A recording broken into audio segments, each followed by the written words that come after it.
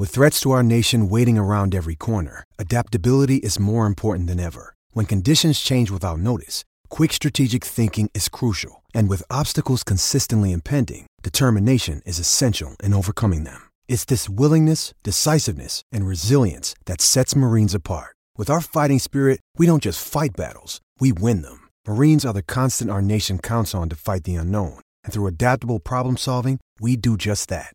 Learn more at marines.com.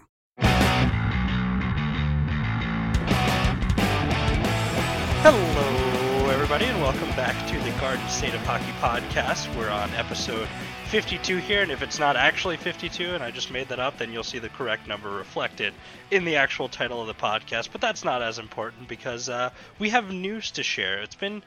The beginning of the week was a little slow in terms of Devils news, but we got some developments, I'll say, in the last couple of days. And here to help me break those down is, of course, John Fisher. And how are you doing this morning, John? I am doing okay, and I'm not so sure about the New Jersey Devils organization at this point. Yeah, I mean, there's been plenty of things to worry about on the ice, as we've talked about at length. You know, we talked about how miserable 2019-20 was from a on the ice perspective, and also off the ice, where the Devils lost their general manager, their head coach. Well, not lost, they more so fired them because it wasn't working. But they had to let go of their general manager, their coach, and still haven't replaced him, despite allowing one to make moves before he got fired and one to make moves without knowing that he has the job. And the reason that there's so much confusion seems to have like a little bit of light been shown on it these last couple of weeks by the interview process in general, since there's not a lot going on the ice. There's plenty of time to speculate around the league in terms of coaching vacancies, GM vacancies, but we got an article this week from Larry Brooks, and we had mentioned Larry Brooks a couple of weeks back as someone who rubbed the players the wrong way sometimes, but when it comes to the news on executive happenings around the New York area teams, he's usually on the ball and has pretty good information. So what can you tell us about what Larry Brooks says about this Devils hiring process? It's never good when the long-standing sports columnist starts with, "We're hearing tales of confusion," because confusion is a great way to describe this current process between the coach and the GM search ongoing. Because as we know, as of right now, as we're recording this, Tom Fitzgerald is the interim general manager, and Alain Nasreddine is the interim head coach, and we've had more news about the latter as opposed to the former as far as who's going to get hired. Brooks has revealed that apparently different members of the executive branch are interviewing completely different people. And that is why some of the names being thrown out there are widely varying between whether or not you're keeping Tom Fitzgerald, whether or not you're going to go with somebody who's been in the job before like Mike Gillis, or whether or not you're going to go a little bit off the board and go with Eddie Olczyk, who is another name that was revealed towards the end of this past week. On top of that, and Brooks is now speculating at this point, but because top level management is not exactly on the same page with respect to who they're hiring for a GM, it's partially why we may see a head coach get hired before a general manager gets hired, which is completely backwards. The way Brooks highlights the fact that you have Harris and Blitzer, they're the owners, right? They're the top dogs. They're the money people. They have the power. But apparently CEO Scott O'Neill is doing something, and then they have a team president who is more like the business side of presidency, not the hockey ops side of presidency, and Jake Reynolds. So right there, you've got three different parties, and who knows what Martin Brodeur is doing? Who knows what Fitzgerald himself is doing? We know he's interviewing coaches, but who knows who he's talking to about the job? There's a lot of directions being pulled, and it's not a good sign, Dan. It's not a good look, and it doesn't instill me with a lot of confidence. Well, Brodeur specifically, he can get involved in some of the conversations, but he's the director of business development, which I think he mentioned that he purposely wanted to take a non-hockey facing role specifically, right? Just so, this kind of confusion wouldn't come up. And I think that while Brooks suggests that he may be involved in the process, I think his involvement is minimal, if anything, but it does not make sense at all to hire your coach before your GM. How is your coach going to execute the vision of your GM if they don't know who it's going to be? How are they going to find players that fit what the GM wants and a coach that fits the style that the general manager wants to play if they don't have one? So I don't really get what the logic is behind interviewing all these head coaches, if only to whittle down obvious choices against it and then wait for the GM to be announced before they pick from a pool of Final Four, which still, makes more sense but doesn't make much sense because that GM didn't get to bring in his own candidates. And on top of that, it implies that there's a lot of confusion up at the higher levels. I mean, for the most part, we're blessed in a way, Dan, that we're not an Ottawa Senators fan and have to deal with the likes of Eugene Melnyk and his defrauding of charities, as I best understand what's happening up there in this past week. Well, there's a couple of developments from the Sun, actually. Check those out when you get a chance. Okay, so I may stand corrected about that. But regardless, the point is that Ottawa Senators fans have every reason to be unhappy with ownership for a lot of different reasons, both on and off the ice. But for Devils fans, say what you want about Harrison Blitzer, but they've put money into the Prudential Center. They've put money into upgrading things, whether it's a big scoreboard, whether it's a new locker room, whether it's a new PA system, which is something they announced this week. Well, they're hiring practice right in arena. That's not something that a lot of teams have. Exactly. And exactly. And even though they're not going to be playing, they're icing it up right now. Mm-hmm. But the fact of the matter is that, again, as I said at the beginning, Harris and Blitzer are the people at the top of the mountain here. They're the owners. They should be the ones making this final call. So the fact that Brooks is reporting that other members of executives are doing their own interviews, and I don't know if this is something Harris and Blitzer are doing, are allowing, like they're saying, yep, go interview people and whoever comes with the best one will pick.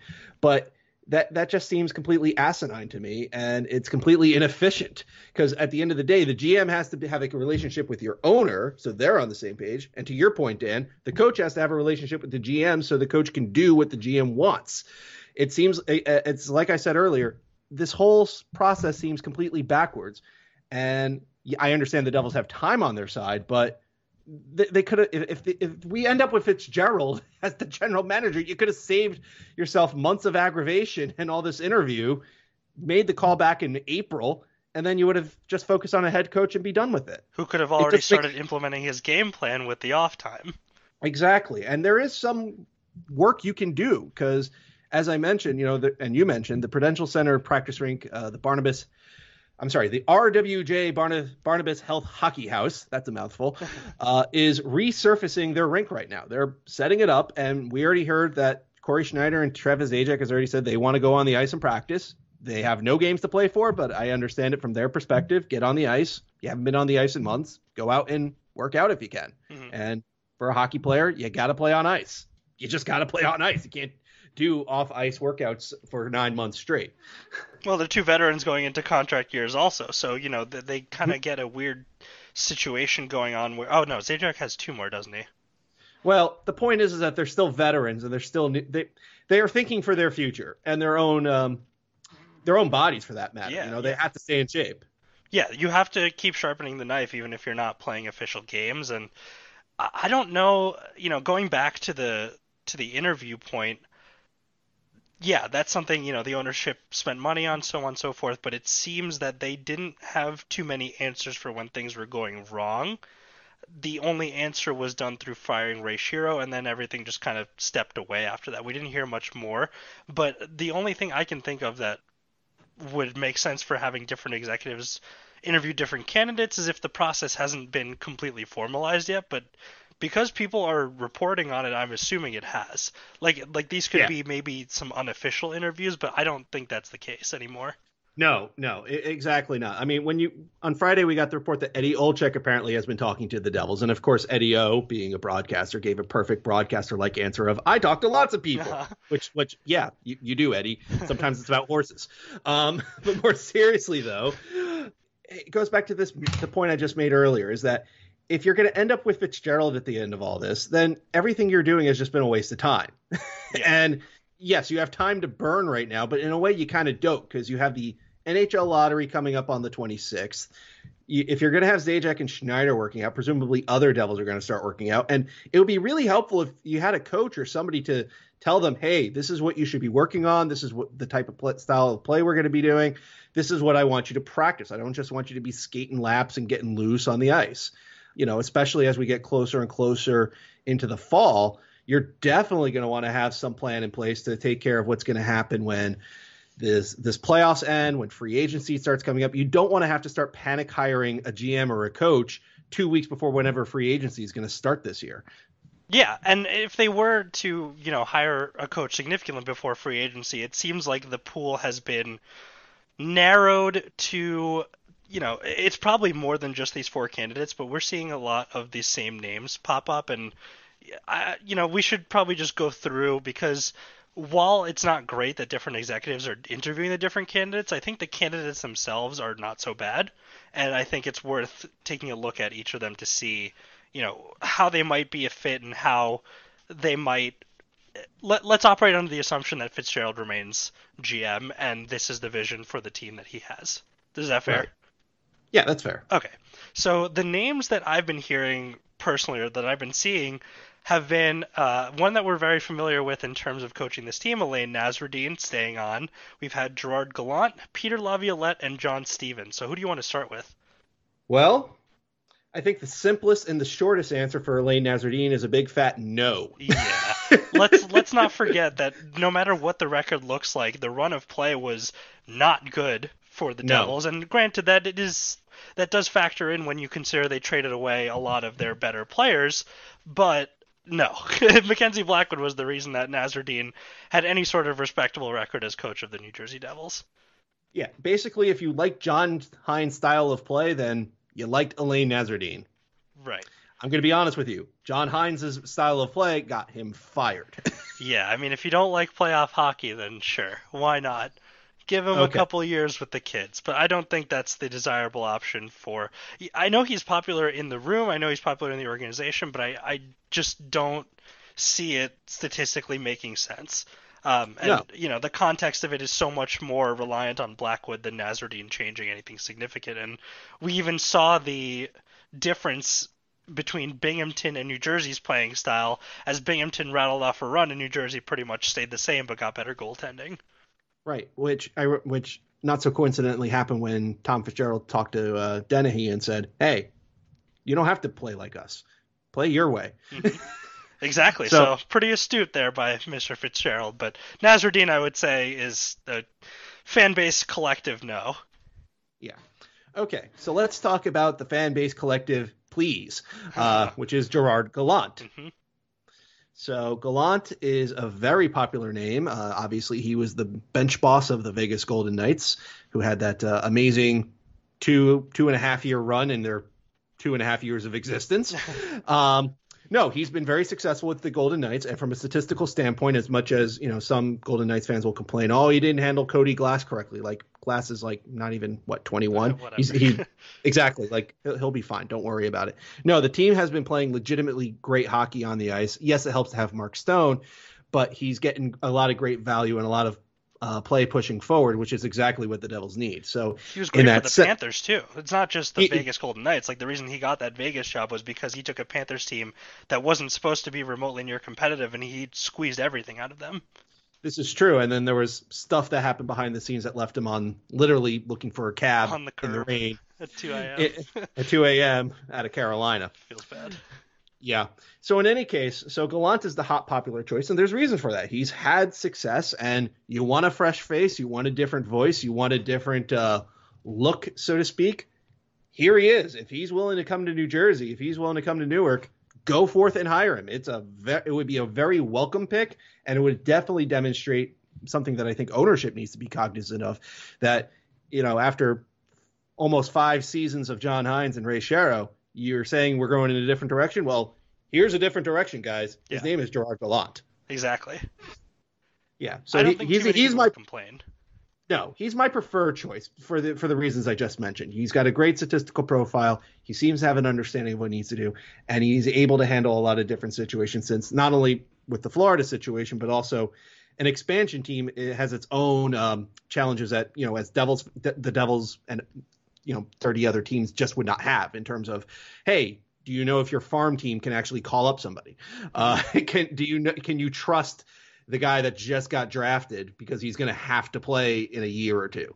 That sort of thing. He'll be coming into an organization that has a lot of historical background, so he doesn't have to worry about stuff like that. So that's another benefit in that vein. Mm-hmm. And this Jack Adams winner, he had a 583 points percentage in Florida and a 601 in Vegas, and the Devils have not seen percentages like that in a while. So again, like, this is someone with a proven track record of success and recent success. That's what's key. I think that's what's a lot of the difference between him as the choice and our next name that we'll talk about, which is Peter Laviolette.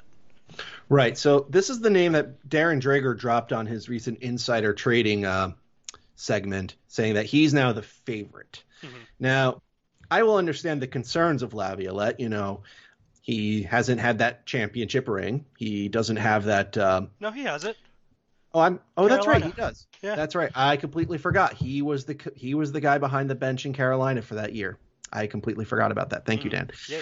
But, Laviolette, longtime coach of the Flyers. He's done work for Nashville for a while. He was the guy who got fired. And then Nashville brought in John Hynes. So I can understand as like, wait, we're taking Nashville's leftovers here to replace John Hynes. But Laviolette does have a long track record of knowing what he's doing. If you can't get Gallant, in my opinion, I think he's your next best choice just because he does get his teams to be more offensive, get them actually attacking and be supportive. Maybe he doesn't take you to the promised land per se, but given where the Devils are right now, you need to get to becoming a playoff team regularly first before you could start thinking about stuff like that. So can Laviolette do that? I think he can. So I don't think it's the worst option. I just think it's not. I would prefer Gallant, but if it's Laviolette, I'm okay with it. Every team that he's coached except the Islanders went to the Stanley Cup Finals at least one time in his tenure with the team. That's very impressive. It is. That's Carolina. He took Philly to the finals against the Blackhawks, and he took Nashville to the finals against Pittsburgh. So that's not something that, like, I can argue with really at all. It looks like playoff seasons are very prominent among his record as well. And with him specifically, Nashville, I don't think they fired him because the results were poor. I think they had some disappointing playoff rounds, but, I mean, at this point, the Devils can't even complain about making the playoffs. But that being said, they were pretty much on the bubble when he got fired instead of being dead last. So I think it was less results oriented and more his message started getting lost, which is what seems to happen and what a lot of people are concerned with. And again, if that message is lost in 5 years, then at the very least we get some playoff seasons out of it, hopefully. And he's someone that proves that he can do it pretty much anywhere with anyone. That being said, also, he fits Fitzgerald's philosophy of bringing in older veterans to help the younger players out. I think if this was a strictly young team, then Laviolette might be a little bit, harsh for someone based on all accounts, but because Fitzgerald wants to bring in these veterans alongside the youngsters to help them grow, he's mentioned it many times, I think that's where they could really benefit from Laviolette specifically. Exactly. And in a sense, I understand the concern about harshness and, coaches getting their messages lost, but this happens to virtually every coach at some point. Mm-hmm. Like, if you're a coach at any sport, at any professional level, you're just going to hit a point where you hit a wall, so to speak. And you were the guy or the girl 3 years ago, but 3 years later, it's just not working. And it's not necessarily you. It could just be like the situation's changed. The expectations are different. The roster's different. Management may be different. And you may be different as well. So, it just happens. I think, to an extent, given that the Devils will be a younger team, or they are a younger team, so to speak, many of their key players are very young. They may need a little harshness, a little fire, so to speak, to get them to that proverbial next level. And coaches don't last long anyway. If the message is lost after 5 years, that seems pretty normal because the longest tenured coach in the NHL right now, I'm pretty sure, is Paul Maurice. And he was hired in 2013. Exactly. So, I mean, it's not uncommon to have coaches be changing all the time. Even with the New Jersey Devils in our long, illustrious history, we've seen, Herb Brooks last this season. Jacques Lemaire didn't make it to 2000. Larry Robinson stepped down because he had, health issues and anxiety, but, he found success. Robbie Ftorek didn't even finish his season, and that team was really good. Claude Julien, well, there was a players' mutiny. Like, I can go on and on and on, where most of these coaches I just mentioned only lasted for a year or two. And, the team was still finding success. And in one of those cases, as I just mentioned, the 2000 team, they still went out and won a Stanley Cup because they got it going, and Robinson was the perfect guy to follow up Ftorek in that position. So I wouldn't be hung up about worrying about whether or not Laviolette or Gallant or even Nasreddine or the fourth guy that we're going to be talking about last 5 years or not, because if it doesn't, then that's normal. Exactly. Yeah, that's something that the Devils won 3 Stanley Cups in, a span of 8 years with 3 different coaches using the same core of players, essentially, like the same big nucleus of players. That is something that speaks to how important coaching is, and it's the differences between what's around the core that had those teams win the championships, and it took those individual coaches to coax that out. So you have to figure out what your core is and what coach helps build around that. And the next coach that came up in the rumors, and the last real named coach I'd say that has any sort of NHL prominence, because it sounds like Gronberg isn't coming over at all. No, John Stevens, who is probably the least sexy name of the 4. I mean, okay, maybe Alain Nasreddine is, but he's with the organization already. You kind of know what you're getting out of him. John Stevens is one of those guys that I don't regard him as being particularly successful with Philadelphia, and I'm drawing a blank as far as what his accomplishments actually are. Like, Stevens strikes me as the sort of guy that, yeah, he's coached in the NHL before, but I'm not sure exactly what you're going to get out of him that you wouldn't necessarily get out of someone else. Now, of course, I stand to be proven wrong. I mean, there have been plenty of coaches that were terrible in one organization. They jump to another organization and they look like geniuses. I mean, it's a results-oriented business. That just happens. But Stevens, I'm just scratching my head as far as why is Stevens under consideration beyond the fact of he's done the job before. Yeah, for his record, his biggest accomplishment not NHL is winning the Calder Cup in 04-05 as a coach. But that was, first of all, a long time ago. And in a league below the NHL. Right, and then before the Kings made the playoffs in 2017-18 while losing in the first, or getting swept in the first round, he hadn't made the playoffs since 08-09 as part of the Philadelphia staff. And then his best win percentage in his career was Philly 07-08 with a .529 win percentage. They lost in the conference finals, but that doesn't really come close to the records of the other guys. So I'm wondering how he factors into this in general. Yeah, I mean, he spent this past season as an assistant with Dallas, so I mean, he's definitely, his name is out there. But again, I agree with you, Dan. Like, I'm not sure what success you're going to point to say, yeah, this is a guy that we need to set a new direction and set a new style play. It's not like a Guy Boucher situation where Stevens has this, known style of play where, if you're going to get this guy, yeah, it's going to be very different. But hey, you want it different. Here's different. Stevens is a guy. So, I mean, if the choice comes down to Stevens or Nasreddine, I'll take my chances with Stevens because I'm not really a fan of Nasreddine as a head coach.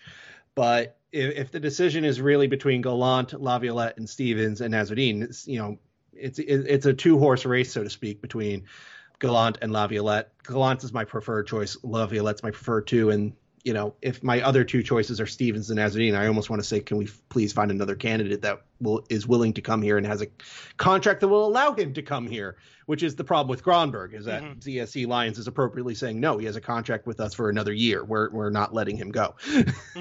Exactly. And, I know people were mentioning that, and sometimes life works that way, but the Devils need a coach regardless. They can't just sit around, hire nothing and waiting for Gronberg's contract to expire, but they need.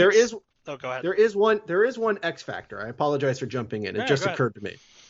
Maybe the Devils are going to be waiting until the playoffs end to find a head coach. Maybe. Because, we've talked about a little bit about this on the last show, is that it's going to be a short playoff, but I can foresee some teams, if they let's say Pittsburgh gets upset in the first round by Montreal. Do you think ownership's going to say, hey, coach, you did a pretty fine job, we'll just get him next time? I think some of these coaches that, maybe if they were on the bubble or on the hot seat, or if the team performs really, really poorly, you might have some more candidates come out there sooner rather than later. Well, and maybe the Devils are going to plan on that. Yeah, okay, so which I think is a bad idea, but they could. Yeah. Follow-up for you is, following this specific format and caveat, who is a name that you think could fit this description? Okay, Dan, that's a very good question. I think a team that may be looking for success sooner rather than later, and they were on the bubble of the playoffs, and if we finish out the season, maybe they would get in. But if they didn't get in, I would say a guy like Paul Maurice with Winnipeg would definitely be a guy that I could see being on the block here.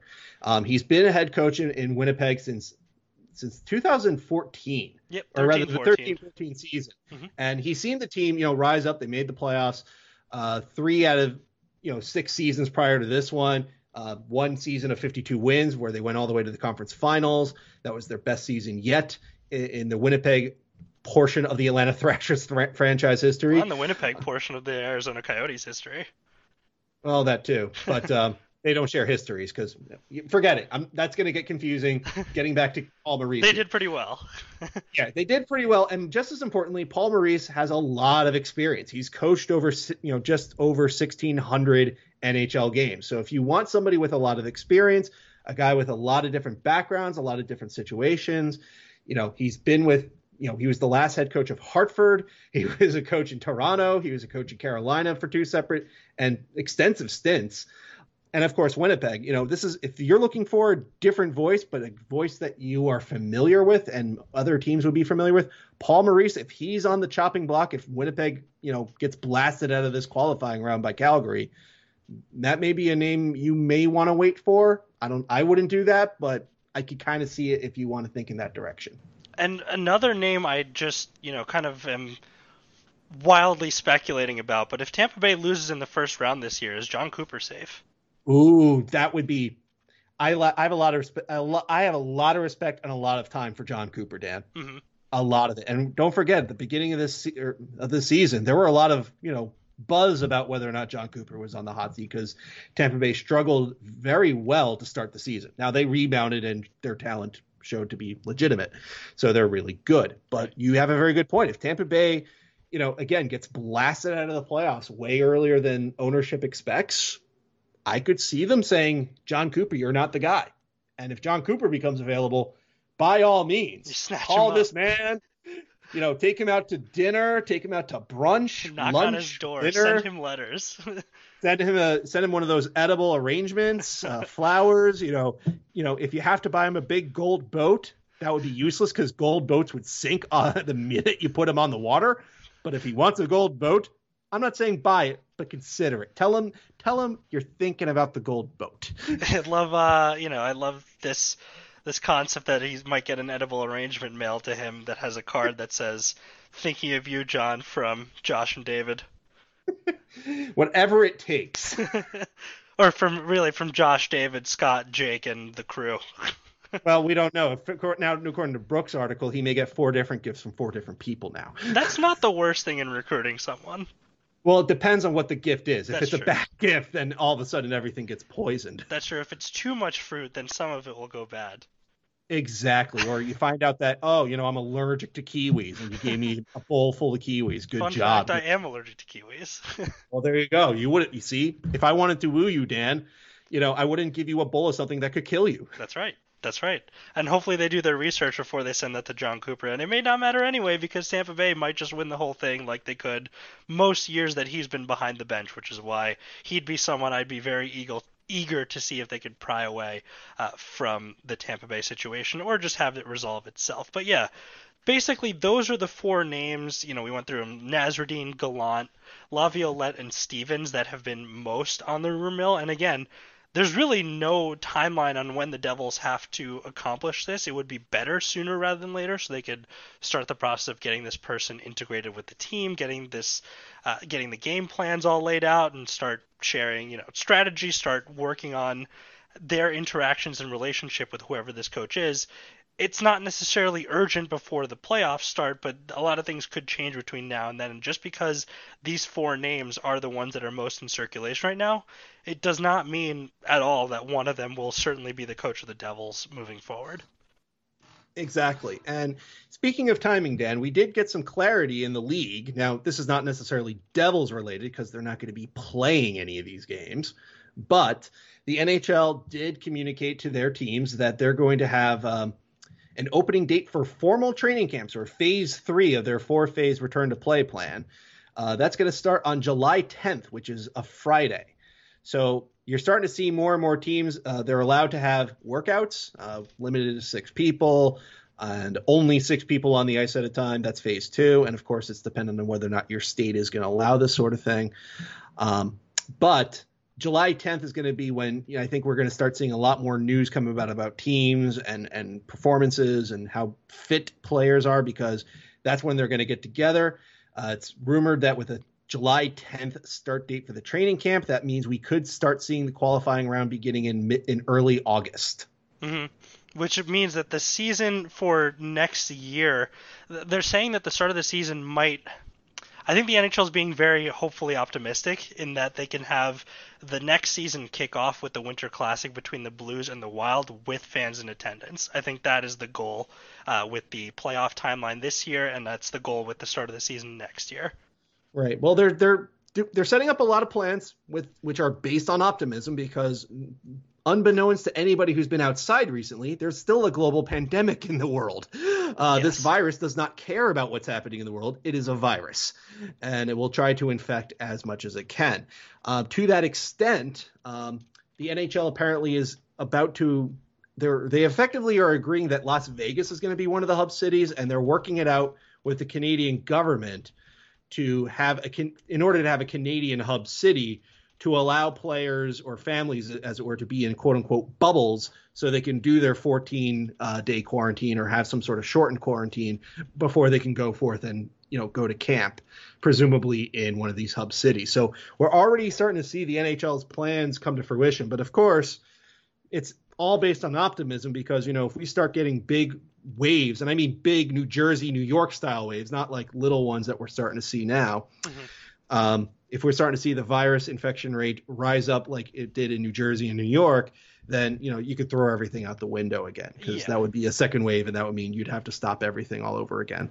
And you never know when a player might test, positive in one of the bubble environments, what the protocol is going to be for that. And that applies to any sport that's going on. And there's other issues holding back other sports right now, which is interesting to me because they're very different issues at the moment. And the NHL is the only one that still looks to be on track to return. But again, nature doesn't really care. If it happens, it happens. If it doesn't, then we'll just wait until it can.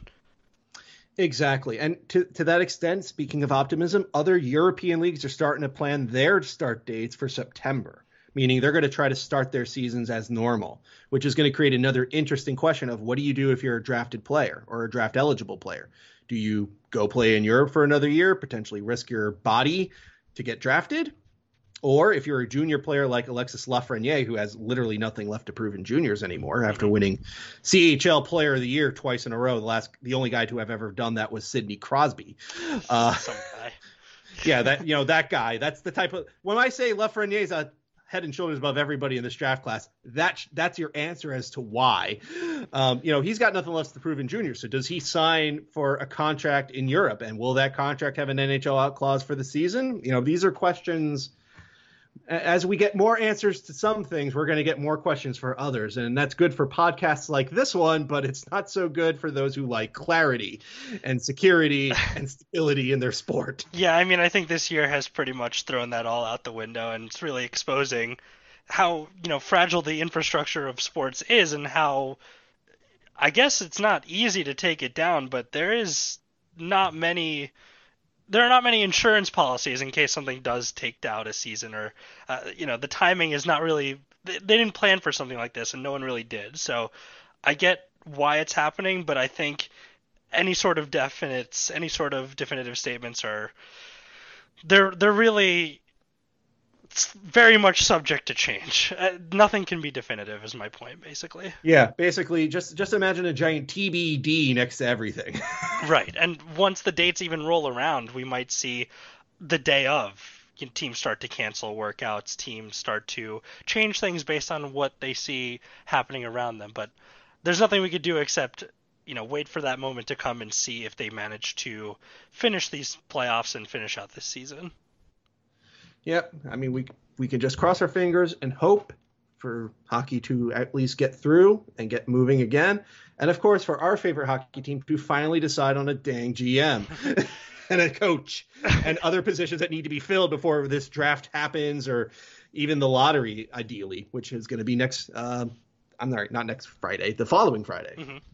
Yeah. We're very already soon. almost to the lottery. Oh, so exciting. But yeah, we'll keep an ear to the ground, obviously. There's, if you get your Devils news, wherever you get it from, they should all be talking about the same thing because there's nothing else to talk about. So look out for any names, do the research, and, appreciate the context that it takes to have a coaching change, have a GM change. And again, things aren't going to light on fire because they hired someone. It might not be someone with a good record, so on and so forth, but you never know what could happen once they actually start doing the job. I don't think it's a good thing to, litigate someone's performance before they actually start on the job, but that's something we'll have to wait and see. Obviously, there's choices that people want over others, but that's only because of past success. We never know what could be the winning formula with the Devils specifically. Exactly. All right, all that being said, thanks again for listening. That brings us to a close for this episode. We'll be back next week with whatever news we have, and if not, we'll let you guys know if we decide to watch back an old game just to get to the draft lottery itself. So, anything else, John? That is it for now. All right, perfect. As always, thanks for listening. Let's go Devils, and we'll see you next week.